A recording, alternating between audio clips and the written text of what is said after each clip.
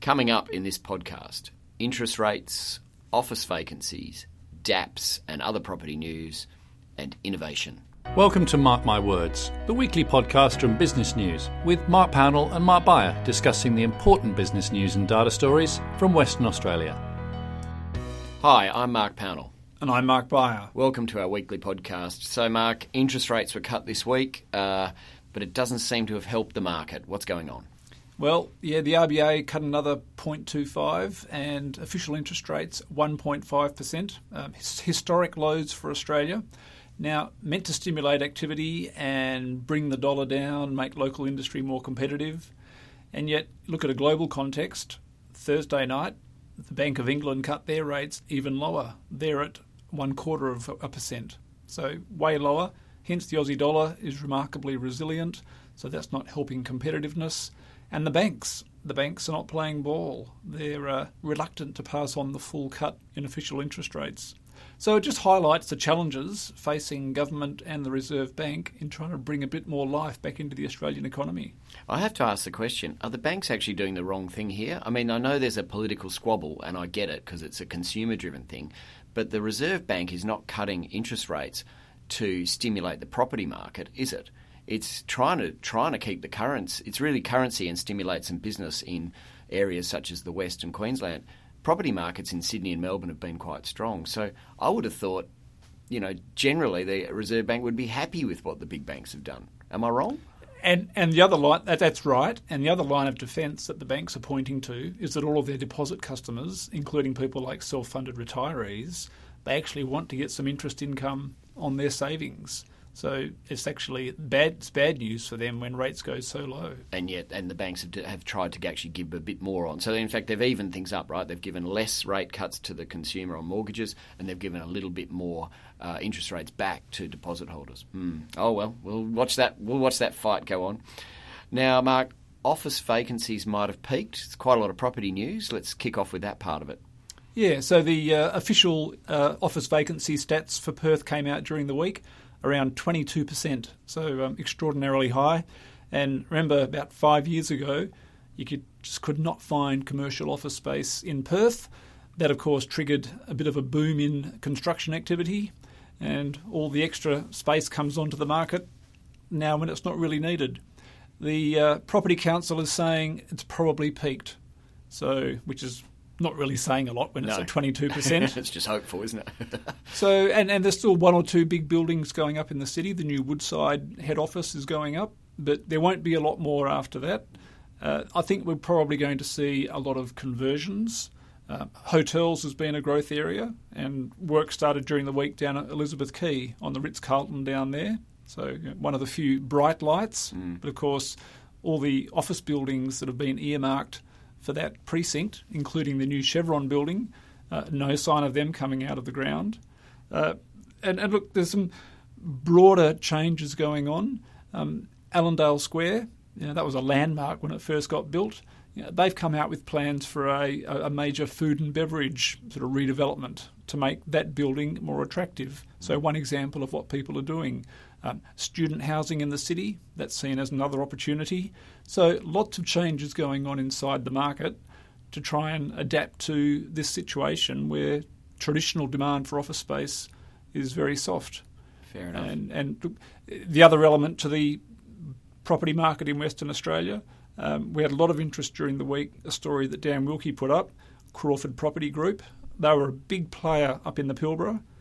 They've gone into administration. They're the second large property player up in the Pilbara that's come unstuck as a result of the collapse in property values in that market. Yeah. So, lots of really big changes going on in property in Western Australia.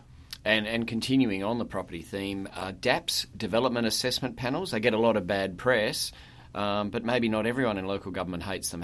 What's happened there? Yeah, look, I found this really interesting.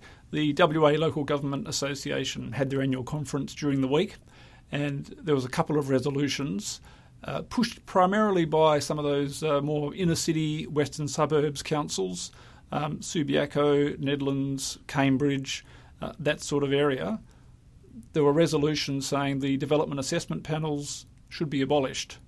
Now, their view is that The councils have lost some of their power, and in a sense they have, because these new panels give a degree of autonomous review, which is of course the whole point, that non-elected people have a role on these panels to evaluate development proposals, which of course, and I keep on reminding people this, still need to be evaluated relevant or relative to the town planning scheme.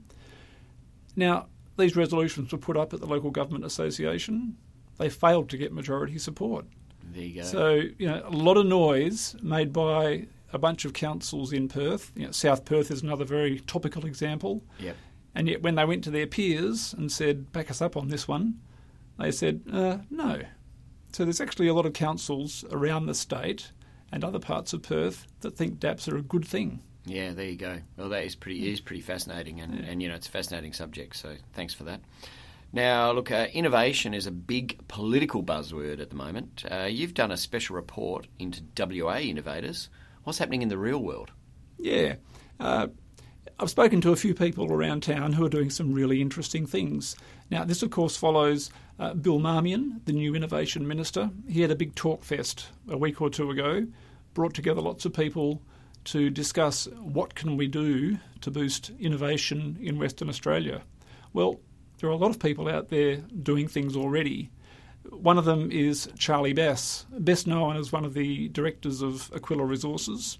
Now, Charlie made a very nice little fortune from the sale of Aquila Resources, big iron ore company. He's reinvested part of that money into a new centre for entrepreneurial research and innovation in Nedlands. He's got a real passion. He's a guy that's made money out of mining, and yet he remains frustrated, like many Western Australians, about the state's continued over-reliance on resources. So he's putting his money where his mouth is and set up this new centre. And it's all about helping people out of the universities and the research centres turn their ideas into real businesses, into commercial opportunities. And it's a theme many people have spoken about, and he's out there doing it. Another one, there's a new initiative called Spark CoLab. Now, this is something that Stanford University in the US has been running for years with great success. They've set up, if you like, a branch in Perth, and that's targeting people in the medical research field so that they can achieve some similar opportunities. Another one, out at Curtin University, the big computing company Cisco has partnered with Woodside along with the university. They've got a big internet centre which is linked into the Pawsey supercomputer.